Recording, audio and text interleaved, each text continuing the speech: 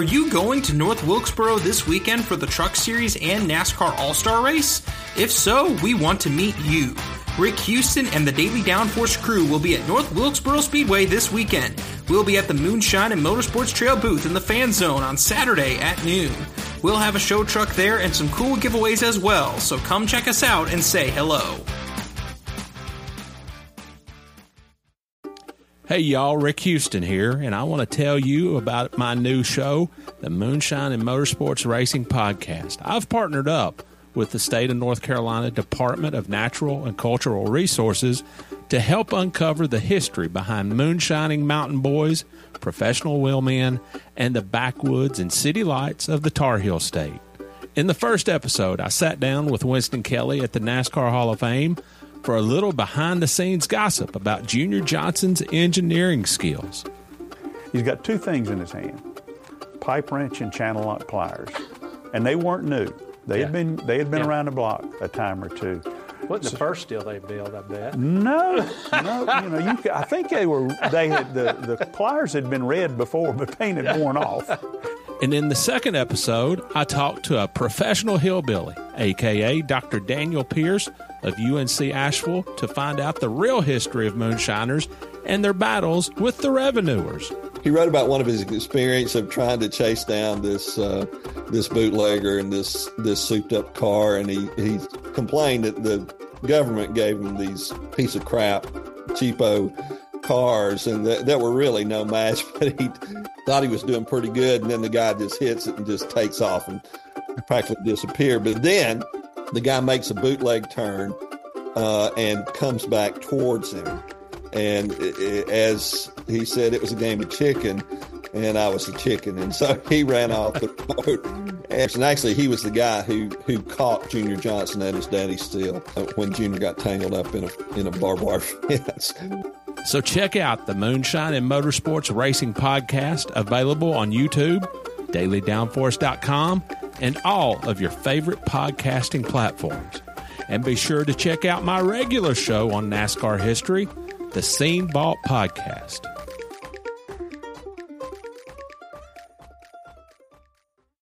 Hey there, NASCAR fans. Have you got your copy of the latest edition of NASCAR Pole Position Print Magazine? If not, there's no better time than now to subscribe at polepositionmag.com. NASCAR Pole Position is the only print magazine covering NASCAR. Officially licensed by NASCAR, NASCAR Pole Position Magazine is published throughout the NASCAR season, and each edition is an instant collector's item, packed with great feature stories and photography. The magazine is even mailed to you in a poly bag for those who love to collect NASCAR memorabilia. At polepositionmag.com, you can even find past issues available to purchase. Get your subscription to NASCAR Pole Position and get great NASCAR content delivered straight to your mailbox throughout the season. Learn more at polepositionmag.com. That's polepositionmag.com. In this episode of Maiden Level Cross, you're going to hear about the NASCAR playoff format, the stress when Bubba Wallace says hello, a controversial Matt Kenseth opinion, and a behind-the-scenes look into how Thad got his NASCAR truck ride.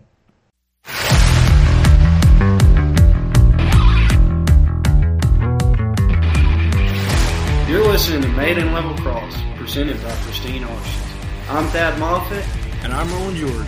And today we have a very special guest joining us, Eric Estepp.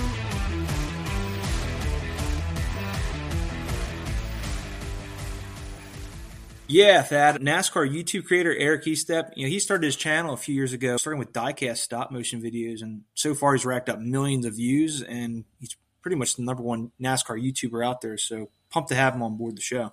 Yeah, so a couple years ago I didn't know who Eric Estepp was, and now he's like a household name in the garage. So all props to him for everything that he's accomplished already in his short NASCAR career, and excited to talk to him today and learn some stuff about him. Right on. Let's get into it. And joining us today is Eric Estepp. Eric, thank you for coming on Maiden Level Cross today and joining us. Yeah, thanks for having me, Thad. Great to be here. Yeah, so we wanted to ask you a couple questions kind of about how you got started into the NASCAR stuff. So obviously, looking back at some of your history, you did stop motion videos. How did you turn from stop motion videos to where you're at now? Yeah. Oh, that's a great question. I always pride myself in my YouTube career. I was able to sort of transition from a couple different types of content and still find an audience. That's hard to do. I think a lot of traditional YouTubers are always afraid to try anything different because you risk alienating your current audience and you may not find something better at the end of the rainbow.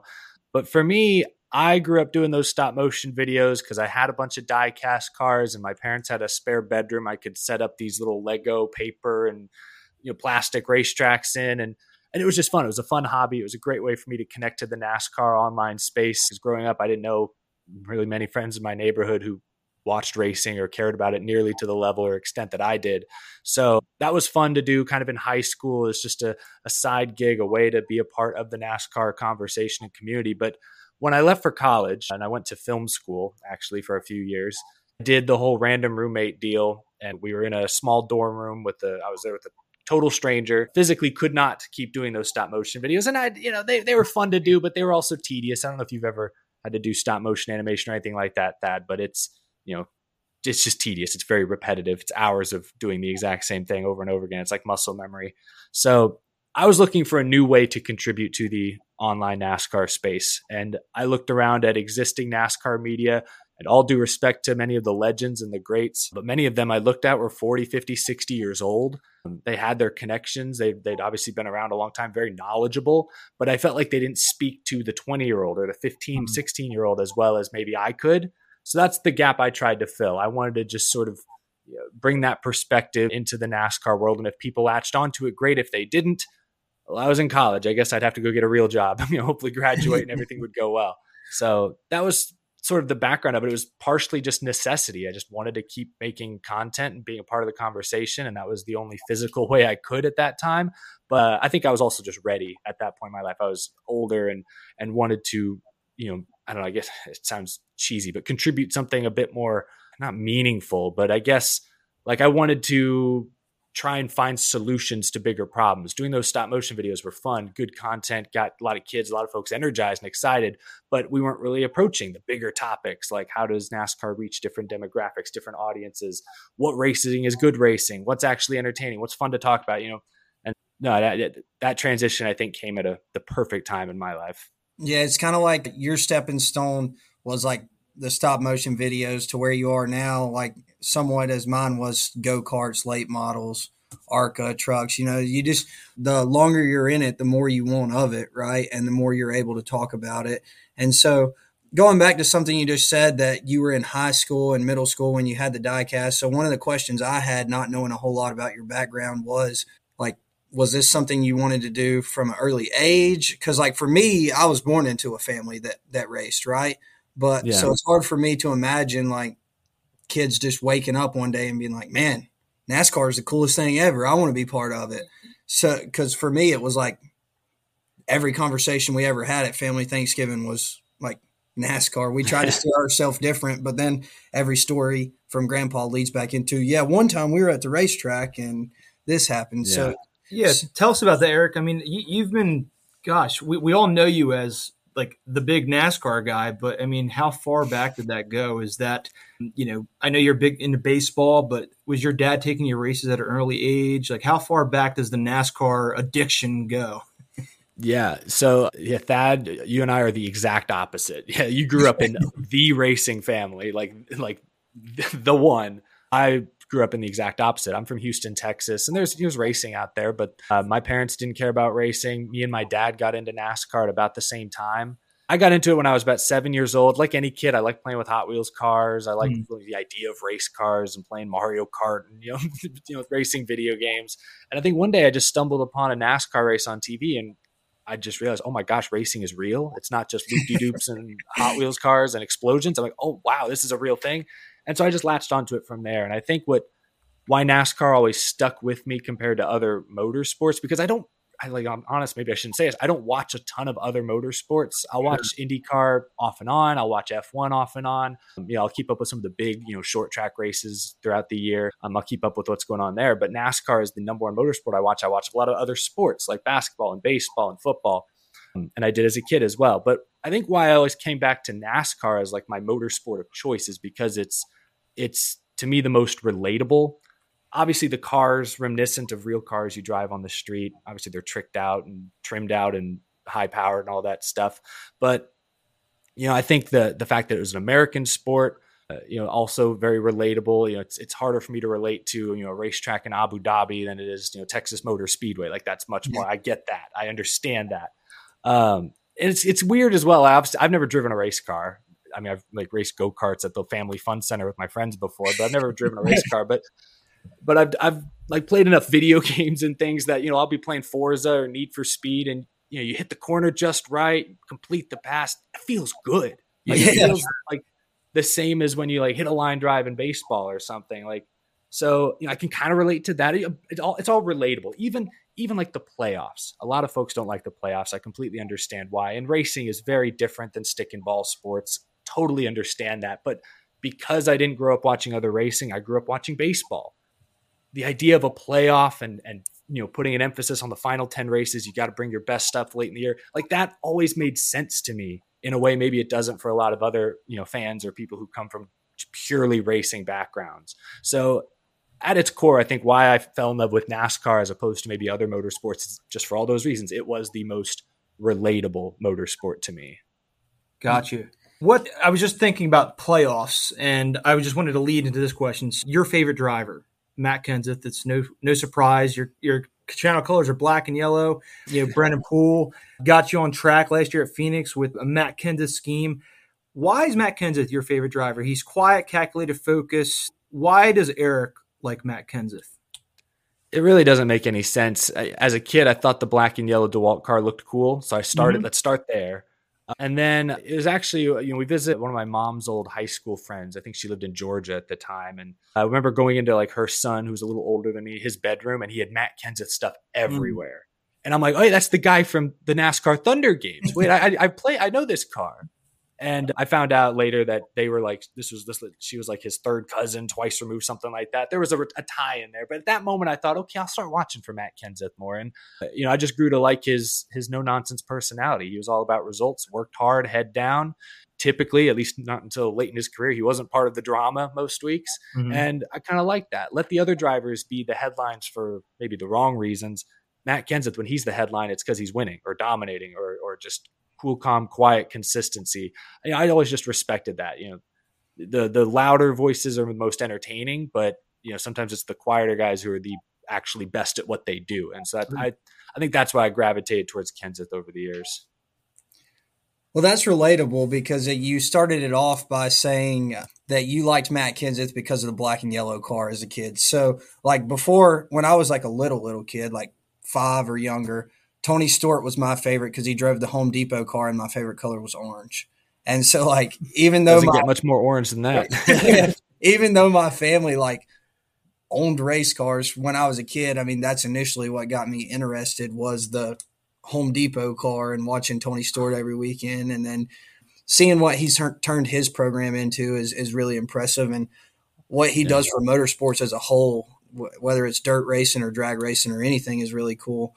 So you said you had never driven a race car.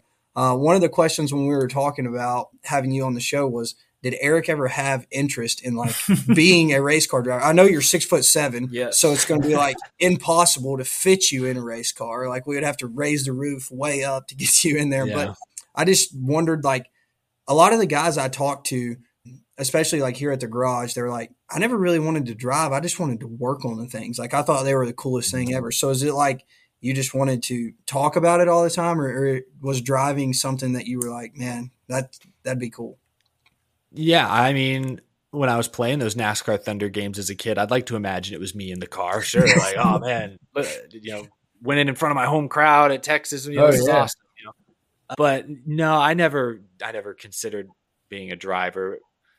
Yeah, I don't know why I didn't. I guess it just seemed so far-fetched to me. I think even at a young age, I just sort of was aware of how expensive it was going to be. And again, not coming from a racing family, like it was going to be difficult. We could have found a way. Like if I really pushed that, I'm sure we could have gotten somewhere. My parents were always very supportive of all the sports and extracurriculars I always did. So I'm sure we could have tried it, but it was never really on the horizon for me. I guess I was too busy with other stuff. And even when I was, my early days of YouTube, like I said, I went to film school. My first passion beyond sports was also just, I liked content creation, the visual storytelling. I like that kind of stuff. I was kind of I played a lot of sports as a kid, but when I wasn't playing sports, I was the nerdy kid with a camera trying to get his friends to act in, little short films around the neighborhood all the time. And so, I had different passions. Like I said, going into college, I didn't expect to be working in the racing industry. I always thought it was just going to be kind of a fun hobby or a side project. So no, I never really thought about driving, but you're right. At this point, I don't even know. Like, better than me. Are there any cars that I would like naturally fit in? Like, could I fit in a monster truck? You could probably fit in a monster truck or a truck. You think Right. the truck, a NASCAR Craftsman Truck Series truck would fit, Eric? I don't know if we stretched it out a little bit. Well, I had the honor of being with Eric at Phoenix with Brennan, and I got to meet his mom and dad, and it was really cool. So, Maiden Level Cross, this podcast, it's all about family, faith, friends, and the hard work and perseverance that it takes to get through life, right? It's interesting. You mentioned that if you wanted to go racing, your parents would have supported you. Tell us about that. Like, what is it like having those parents right behind you? I mean, Thad's got amazing parents that support him. And like I said, I was an eyewitness to your parents. They were truly proud that day. How much of an impact have they had in your success doing the channel and becoming like one of the top NASCAR influencers there? Yeah. And I mean, their support has been incredible all along, still to this day. At first it was just a side project, but they support anyways. Like I said, they let me kind of take over the spare bedroom that was being used for storage to work on my little sets and tracks and things. And it's tough. I mean, it's cliche to say, but it's really hard to get where you want to go in life without help, without strong support. And in my case, both my parents have absolutely been that for me from the very beginning. And it would have been easy. My dad's a software engineer. My mom's an art teacher. She's worked at like elementary and middle schools her whole life. But my dad's, he's traditional, business, mathematics job. When I told him I wanted to go to film school or I wanted to do YouTube as a big side project content, he could have easily scoffed his nose at that and said, no, okay. Like, but how about you take a programming class as well? He could have easily said something like that. But I don't know, I guess for whatever it was, there was it's weird to think of it this way, but there was like a mutual respect there, I guess, when I was 15, 16, 17, that, maybe they saw that I knew what I was doing. I was good at what I was doing. And so they were comfortable letting me continue to pursue that path. And I knew I could trust them to support me no matter what. So it's super important. And I'm obviously extremely thankful that they've been as supportive throughout my life as they have been, no matter what I wanted to do. So yeah, it wouldn't have been possible. None of this would be possible without what they've been able to do for me over the years. Yeah.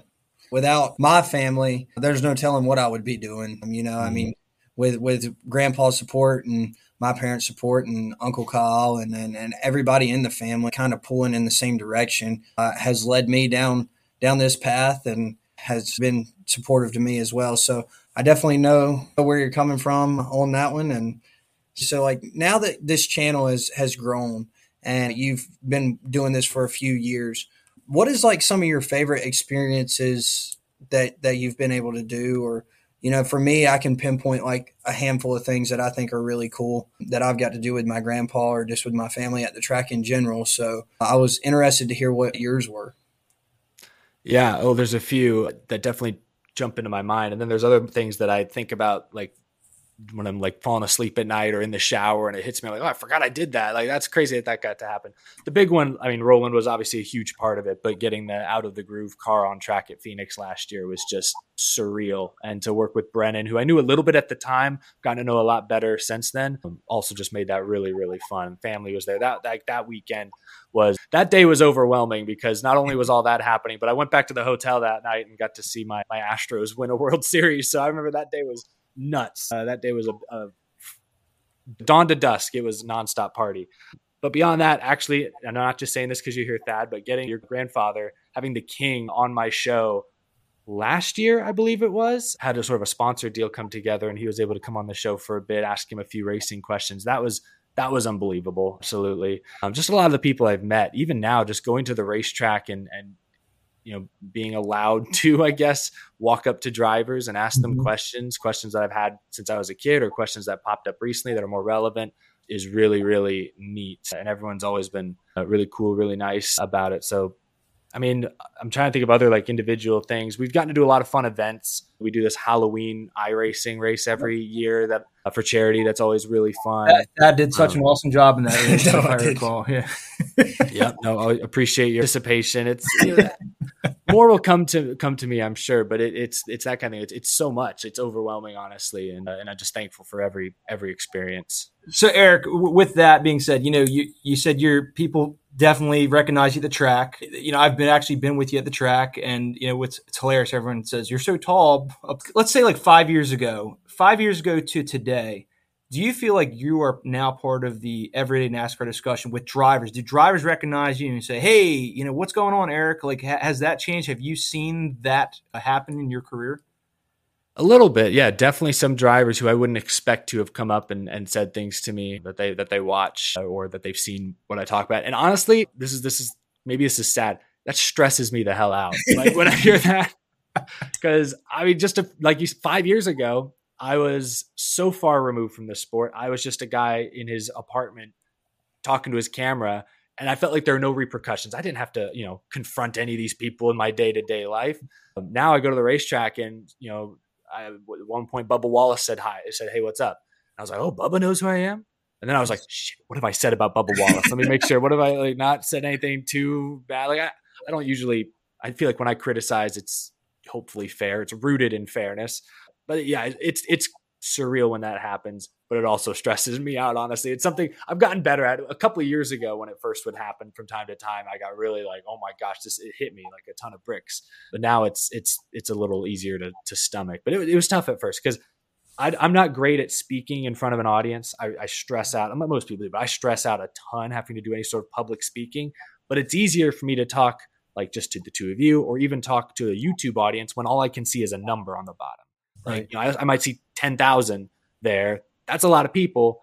It doesn't really stress me out. When I actually see people and I'm confronted with that reality face to face, that's when I'm like, oh my gosh, it feels infinitely more real.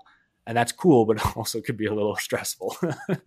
So in that respect, and I don't want to put you on the spot here, but facts are facts. Go for it.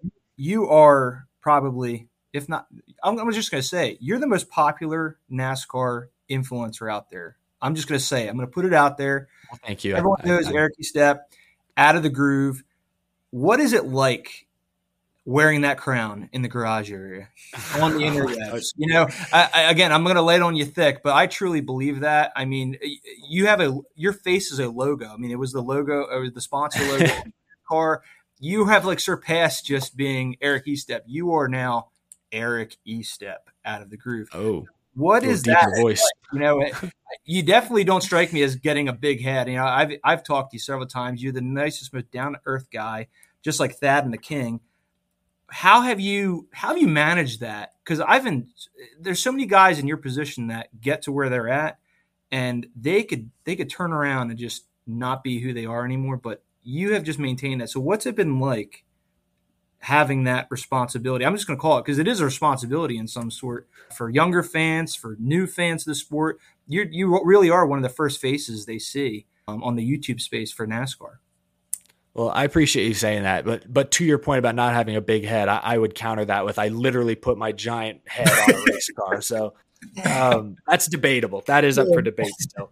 But no, I mean, to answer your question, I guess I think in some ways it ties back to why I liked rooting for Matt Kenseth, because I don't feel like he ever had, at least not publicly, I haven't talked to him much in private, but he never seemed to have a big head. He was obviously confident, knew what he was doing, knew he was good, was very sure of himself, but he was very quiet, heads down, do the work, get the results. And I think growing up, that's kind of how I feel like I was. At least that's how I'd like to think I was. And I think I still am that way a bit to this day. Yeah, I just, I always go back to, I realize how likely, I guess, my journey is. 4 years ago, I wasn't expecting to be doing what I'm doing now full time, and it's a ton of fun. And I just try to keep that perspective, not take that for granted. It takes a lot of work to get to this point, and you feel like if you're going to stay here especially with how fast things on the internet change, it's going to take a lot of work to keep growing, to keep going where you want to go. So I guess maybe also at the core of it, there's a fear there. There's a fear of like that, knowing that it's really easy for everything you've worked on or built up towards to fall apart. It gets really easy. See it all the time with people. Their reputations can change just like that. If they make a mistake, if they do something, they step out of line, they do something wrong. So yeah, I think there's that in the back of my head as well. Is it's everything is very delicate. It's all very fragile. So I'm thankful for being in the position I'm in, and I wake up every day, try not to screw it up, I guess. That may not be the best way to think of it. It'd probably be better if you have more like an emboldened confidence and you just go out there, chest out and just, I'm going to do what's right, or I'm going to do what I think I should do because I know better. Some of that confidence is good, but there's a fine line between obviously confidence and arrogance. And that's a line I'm always really afraid of crossing. So maybe I err a little too far on the side of caution sometimes, but no, I just enjoy what I do, and I'm glad I get to keep doing it. That's the number one thing, right? Just enjoying what you do. Just from my standpoint, the same thing. I wouldn't want to do anything other than what I do now, and I'm sure you feel the same way about what you do. So you've got to travel around with the circuit now. You've got to watch some good races, some not so good races, some that you probably wish you didn't go to, maybe. But what is your favorite track? Growing up, it was Bristol, and I think still watching on TV, it's Bristol Motor Speed. But dirt Bristol, I liked it more than a lot of people did, but traditional concrete Bristol is probably my favorite track. But getting to visit more and more tracks over the last few years, I've often said that if I were bringing a new fan or someone who is only loosely familiar with NASCAR to a race, I would take them to Daytona. I just think the facility is unbeatable, and the style of racing is, I think, it's easier to follow. Let's just say, I guess, if you're a new fan, you can kind of just tell, all right, whoever's in front of that mess of cars, that's the leader, more times than not.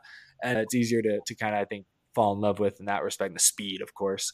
So it's probably still between Bristol and Daytona. They're both very different. Bristol, a little more kind of harder to get to, a little more rural, but there's not a bad seat in the house there. I will say that Daytona, there are bad seats at Daytona, in my opinion. There's at least, like, I wouldn't want to sit right up against the fence at Daytona for 200 laps. I don't know how you could do it. I did it once at Texas as a kid, and I had whiplash going like this, whipping my head back and forth for however many laps it was. So it's between those two. We can agree on that, because I usually tell people that Bristol is somewhere that I could make laps all day long, but it's the Daytona atmosphere that I'm looking for.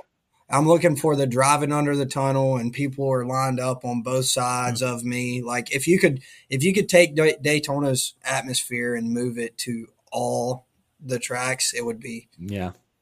But Bristol is for sure an awesome place. Yeah. So Daytona's it's state of the art. It's really, really, really nice what they've done with that place, which is why I think, like, new fans, that's like the easiest entry point. Like Bristol, if you're not sort of used to that lifestyle, some folks might go to Bristol and be like a culture shock. Daytona, I don't think it's that way. That's like Daytona's the kiddie pool, just dipping your toe in, getting, your foot in the door, trying to understand NASCAR. Yeah. So what does the future hold for Eric Estepp? Like, you got any big plans coming up, or? Right now, I'm working on planning what races I'm going to go to next year. Every year I try to add at least a couple new tracks I've never been to. Last year it was Michigan. I'd never been there. That was cool. Chicago, I guess, technically. North Wilkesboro, hadn't been to those places. This year I think I'm going to do Kansas. Kansas is a track everyone speaks very highly of. I want to go see Kansas. But other than that, longer term, it's hard for me to think more than a year in advance, honestly. I think going into next year, one thing I really want to focus on with my show, with my channel, is I want to sort of put my money where my mouth is. I've talked about even on this podcast here today that I think NASCAR needs to do a better job connecting to people our age, guys in their 20s, 30s, that younger fan. And I think because I'm 26 now, I can do that as well or better than anybody else. I feel like I can relate to that fan real easily, real naturally. So going forward, I want my content this next year to reach that audience. I want to do everything with that audience in mind. And my show, the audience for my show is very diverse. Folks come up to me at the track who are 12 years old, 60 years old, everywhere in between. But I want to focus on the 20, 30-year-old fan, really try to connect with them. And if other folks gravitate towards it, that's great. They're along for the ride. I love that. So what that exactly looks like, I'm not sure yet. Some of that is just, you got to keep up with the way people consume content. YouTube's huge still, but you got the rise of TikTok and YouTube Shorts and other social media. So it's creating new original content, trying to find ways to repurpose existing content. There's only so many hours in a day, I can only spread myself so thin. But that's where my head goes in the short term. It's just, what can I do to evolve the content that next level to keep it fresh, keep it relevant, or just to make the most out of it. Bigger picture, 5-10 years, I don't know. I might still be doing this, maybe something bigger, better. There's tons of irons in the fire, of course, or ideas thrown, when I say irons in the fire, I should just say ideas in the back of my mind that are being worked on, that would be like, it'd be cool to do this, cool to try this, be a part of this. But what all comes to fruition and when, I'm not 100% sure. Yeah. Well, I love it. Well, I have one more question. I'm going to ask the hardest question you probably need to answer. I don't know if a fan's ever asked you this question. Yeah, so no pressure here. Martinsville, 2015. the incident. All right. What's the question? Matt Kenseth, was he in the right or the wrong? When that incident first happened, I didn't like it. I was like, nope, that's not Matt Kenseth. That was too far. I thought about it a little bit more, and I saw everybody else cheering it. That was the thing. Everybody else was thrilled. Did you cheer, Eric, when you saw that? Did you cheer? Oh, wow. No, I was silent. I was silent when I first saw it happen. Everybody else cheering made me revisit. I'm like, well, damn, okay, maybe I'm trying to be objective here. Maybe Kenseth wasn't the right. And you look back at it. I don't think he was 100% in the right. I think he was right to retaliate against Logano. Logano deserved to get wrecked. Maybe not there. I just looked at the whole picture. What happened at Kansas, he spins you out. You were blocking. Logano's maybe more in the wrong there, but it's not that big a deal. I think, that alone wasn't worth the retaliation. Talladega, there was some silly business. What pissed me off the most was Martinsville earlier in the race when Logano and Keselowski were playing those games on the restart and Brad dumps Kenseth. Just spun him out. Yep. He says something broke. I don't believe him. To this day, I still don't believe it. And I remember the Radioactive did Logano dirty. They showed his in-car of him fist pumping when it happened. At that point, nope, you're in the wall. Well, yeah, I still don't agree with plowing someone into the outside wall when you're 20 laps down or whatever the case may be. I raked Jeff Gordon over the coals for doing the same thing 3 years earlier. But the more I think about it, some retaliation was justified. I still don't think that would have been the best way to do it. Well, I speak on behalf of probably your audience. I can sleep better at night now knowing Eric's thoughts on Martinsville 2015. But you've said it all, buddy. Thank you so much for being on the podcast. And tell people how they can find you. Yeah, well, I appreciate you guys having me on. We talked a lot about YouTube. So my YouTube channel is just my name, Eric Estepp. But if you type in Out of the Groove, the main show I do, it comes up, I think, pretty quick as well. Twitter is the same thing. It's at Eric Estepp 17. There was an Eric Estepp already when I created my Twitter handle. I don't know don't know who he is, but I will find him. So I had to throw a little 17 on the end there. Those are the main two platforms. From there, you'll find everything else I work on. I also work with the team over at the Daily Downforce. They do a lot of daily NASCAR content as well. They have a store that I sell some merch on as well. So if you're ever looking for some good NASCAR off-season content, check out Daily Downforce as well, and you'll see some of my stuff in the mix. Awesome. Well, thank you for joining us today, Eric, and thank you for telling us a little bit about yourself and the story that you've experienced in NASCAR already. Awesome. Yeah, great to be a part. Appreciate you guys having me on. We'll be right back. But first, a word from our sponsors.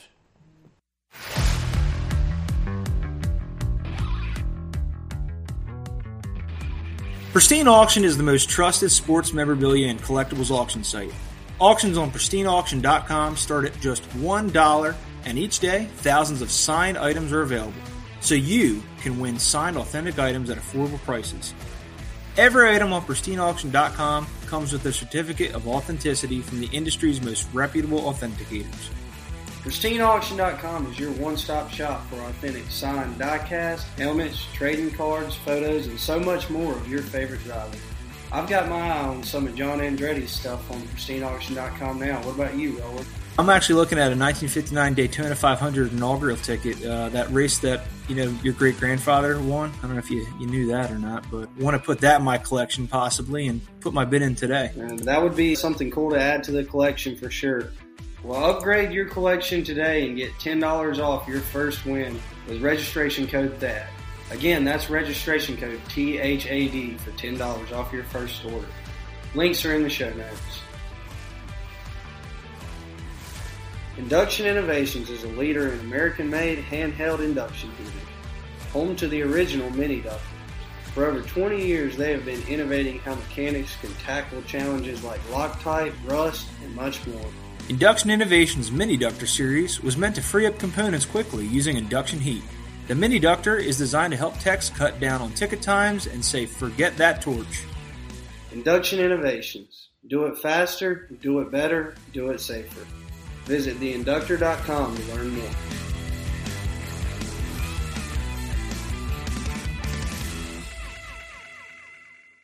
That was great getting to talk to Eric and getting to learn some about him. He's definitely become a household name in our sport, so getting the opportunity to learn a little bit about his history, hopefully he'll be around for years to come. Yeah, really enjoyed talking to Eric. Really nice guy. I've known Eric for about 2 years now, and he's a real deal, real McCoy, shoots straight. I think that's why a lot of fans like him, and it was fun talking to him about moving, his start with his family, getting the channel going with stop motion, larger than life, like literally, figuratively, and literally. I mean, the guy's 6'7", so I know we talked about him fitting in a race car, probably that not being a reality, but super, super happy that he came aboard to talk to us today. Hopefully we'll see more of him next year. I found it very interesting, his comments on the 2015 Martinsville race. I thought for sure, I saw all the Matt Kenseth stuff behind him, and he's like, dude, Matt's my favorite driver. I was like, yeah. That's what we do in maiden level cross, man. We ask the hard questions, and I wanted to pitch that one to him, knowing he was a Matt Kenseth fan. And I would have thought he would have, totally just backed his boy the whole time, which he ended up doing after the fact. But the initial reaction, I was kind of surprised. I don't know why I was surprised. Eric is very unbiased and objective when it comes to reporting on NASCAR. So, hats off to Eric. He surprised me, and that was a classic Eric answer. But I think at the end of the day, he went with his Matt Kenseth fandom. Yeah, for sure. And then hats off to Eric for everything that he's been able to accomplish in the sport already, too. I mean, for him to just a couple years ago be doing stop motion videos to now being a household name in the Cup, Xfinity, and Truck Garage is pretty remarkable for everything he's been able to accomplish. Yeah, I mean, the guy got his face on a hood of a car last year, so that's pretty. And he sponsored a few cars at this point. makes YouTube videos about all of us. I hope that he doesn't make any about me bad mouthing me. If he does, maybe it'll be like, man, that was a good race. Well, I believe we'll be talking to Eric quite a lot next year, and I'd like to just get into that. So next year, we kind of teased it a little bit, Thad, about your plans. I think we can unveil your secrets. We can lift the curtain. What is going on next year? Because by the time people are listening to this, you have already made your announcement. So tell us the news. So I'm super excited about this opportunity. So I'm going to run the NASCAR Craftsman Truck Series full time with a brand new team called Faction 46. It's a Nice affiliate team. So we'll be running in conjunction with the Nice group. And I've been over there and met all those guys, Al Nice, Cody Efall, all those guys. So super excited to get to work next year and try and win some races with this brand new team. It's always a struggle at first when you get a brand new team, the growing pains that come along with it and everything else. But hopefully latching onto a team like Nice that's been in the sport for a long time will help, I guess, shorten that curve, So super excited about the opportunity to go full-time in the Truck Series and be the first Petty to run full-time in NASCAR since 2008 is another really cool opportunity. And then with it being the Petty's 75th year in racing, I mean, the storyline's awesome. And I get my number back. Super excited about that. I get to run the 46 again next year. a lot of good mojo going into Daytona. So keep our head down and try and go win some races next year and make the playoffs and just one step at a time. Yeah, I can say firsthand because I've been working right beside you. There's probably a lot of nerves. There's a lot of excitement, a lot of trepidation. There's just a mix of feelings going into this. But, I mean, you've been working at this for, gosh, how many years? Over 10, Yeah. Right? Would you say? Yeah. So 10 years. When you finally get into the truck at Daytona, because you've already tested your seat out so far, but when you actually strap in to go racing, what's going to be going through your mind? Like, where is your head going to be at? It's hard to say it not knowing. Like when you strap in at Daytona, it's a lot. It's a lot every time I do it. But I just take everything race by race is kind of what my grandpa talked to me about a couple of years ago. He's like, you can't live in the past and can't live in the future. You can only live in the present. So I think just taking it one race at a time and getting on the same page with all my team. And the emotions always run high at Daytona, and the restrictor plate racing isn't necessarily my favorite race. And Daytona's atmosphere is awesome, but restrictor plate racing, I just kind of take it for what it is. I've had the fastest car there and been wrecked on lap 4, and I've had something that I could barely keep up with and ran top 5. So it's just kind of is what it is what I always tell people about those places. Yeah, it's really cool. You're going 200 miles an hour and you're a couple inches apart from each other, but strapping in at Daytona is always a pleasure and an honor, especially with all my family history at Daytona. Man, that's a box I'd really like to check. It doesn't matter. It doesn't have to be the 500. Just to win a race at Daytona would be awesome for me. And like you said, people think these things just happen. Like they just think, man, your grandpa's going to put you in the 43 car. It just doesn't work like that. No, it does not. No, it's not just how it works. So, yeah, we've been working hard on this particular opportunity since last summer. So it's been a lot of blood, sweat, and tears already getting us to this point, and hopefully we can capitalize on all the hard work that everybody's put in during this off season, starting at Daytona and then carry it to Atlanta and Vegas and all the way through the schedule is my goal. But, again, super excited about this opportunity. Well, it's interesting because I have the unique pleasure of, this is a brand new team. This is I've helped with NASCAR sponsorships in the past, but this is kind of new territory for me. This is brand new team. You're in all essence, you're a rookie driver. I know you are, but you did some start last year, but this is a fresh slate for you. For the people who are new to this, sport, or if people have been watching the sport, I don't think they get the behind the scenes look about what goes into it. So, you found a ride, right? So that was a climb as it stood. But once you're signed in, like, why don't you tell everybody, like, what are the next steps? What's involved? When a driver gets a contract, he signs it. What goes on during that off season up until that first race?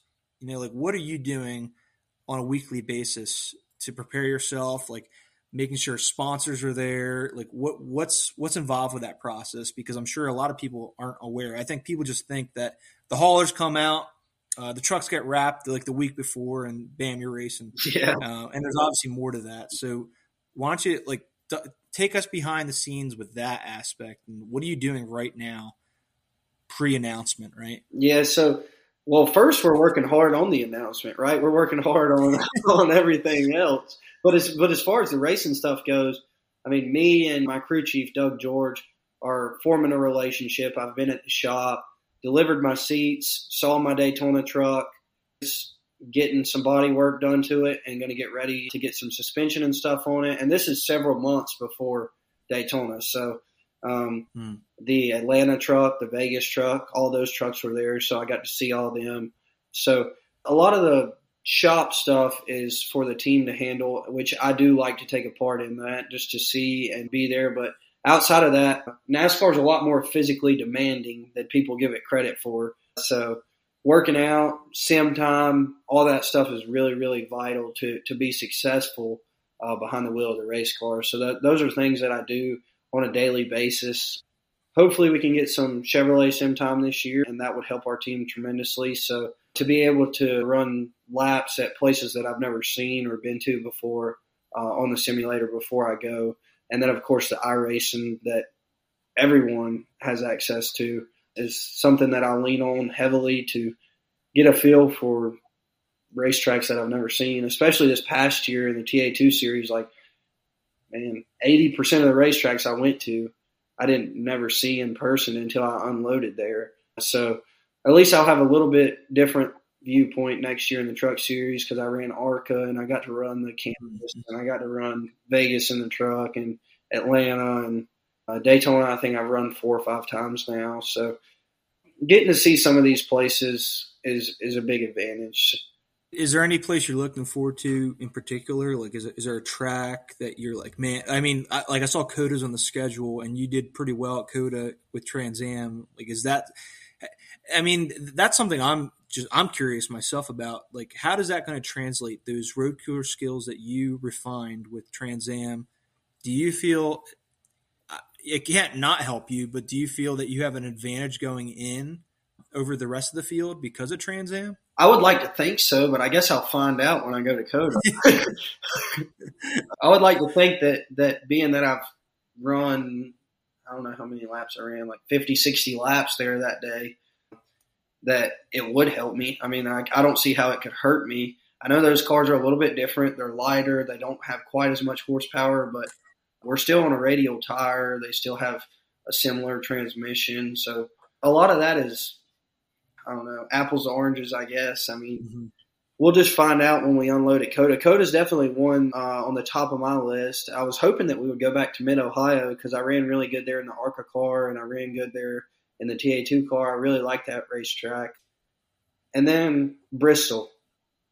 Man, I love Bristol. And we get to go there twice next year, and it's not dirt.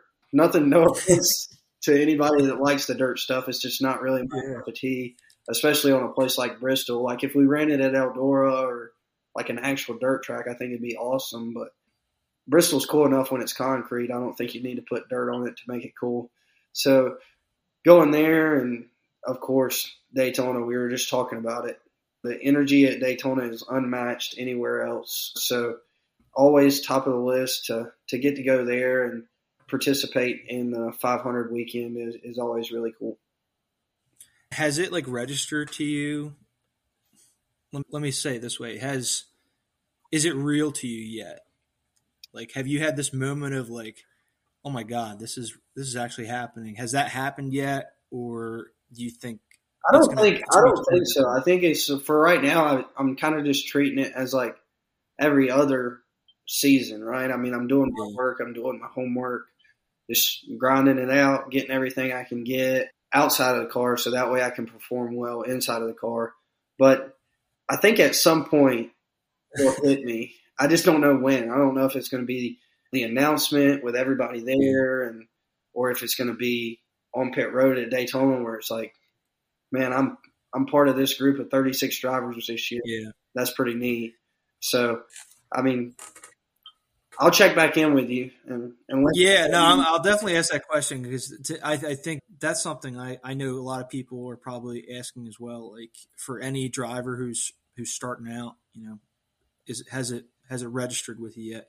What's been the family's reaction? I mean, now that the contract's done, now the hard work starts. What's been the reaction from mom, dad, Lauren's family? You know, what's grandpa like? What's it been like? It's a bunch of high fives and fist bumps. Man, we finally did it. You know, so something we've been trying to do was go full time in a competitive ride, and we feel that this is an opportunity for not only me but for the entire family to get back in victory lane and to run well and be competitive at a high level.